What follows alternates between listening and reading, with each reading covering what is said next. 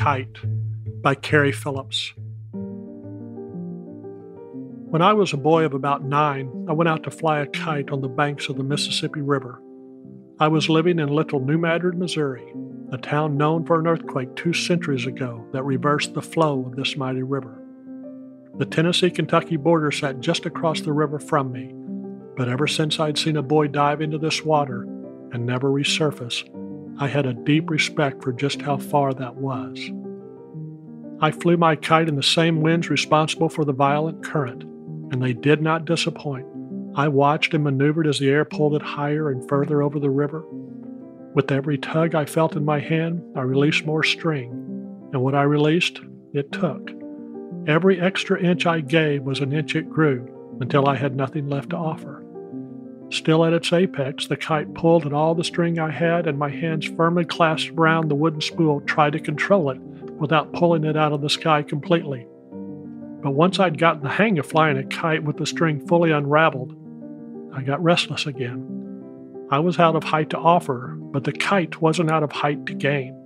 I could continue to let it fly only while I was holding it, and eventually draw it out of the sky back to where it started, or I could let go and watch it pursue new height without me, and ultimately end up somewhere else where I could not get to it, somewhere along the Tennessee-Kentucky border.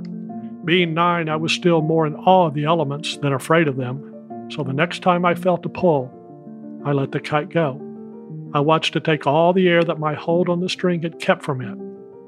Without my guiding hand, it tumbled and fluttered, sputtered and dipped, but it stayed in the sky, stayed above water. The kite that used to be mine easily cleared the mighty Mississippi, and I stayed on the Missouri banks until I'd seen it glide slowly down to rest on the grounds of a different state, though which state I couldn't quite tell. Sometimes I'd go back to that spot to see if someone across the way had found the kite and helped it into the sky, but it never found its way back to me. 50 years later, I drove my 18-year-old daughter to the airport. She was headed to college 1,047 miles away. I had taught her, among other things, all the states and their capitals, the order of the U.S. presidents, 4 chords on the guitar, how to ride a bike, and what a free safety does on a football team, and I was out of string.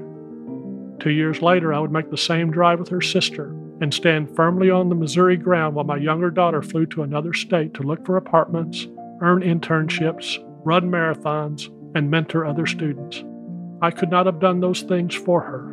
I could not have even guided her subtly through them. I could only release her and free her to pursue them. It is a terrifying thing to let something that once belonged to you belong to itself instead, to test the integrity of what you've made against the winds and above a violent, dominating current.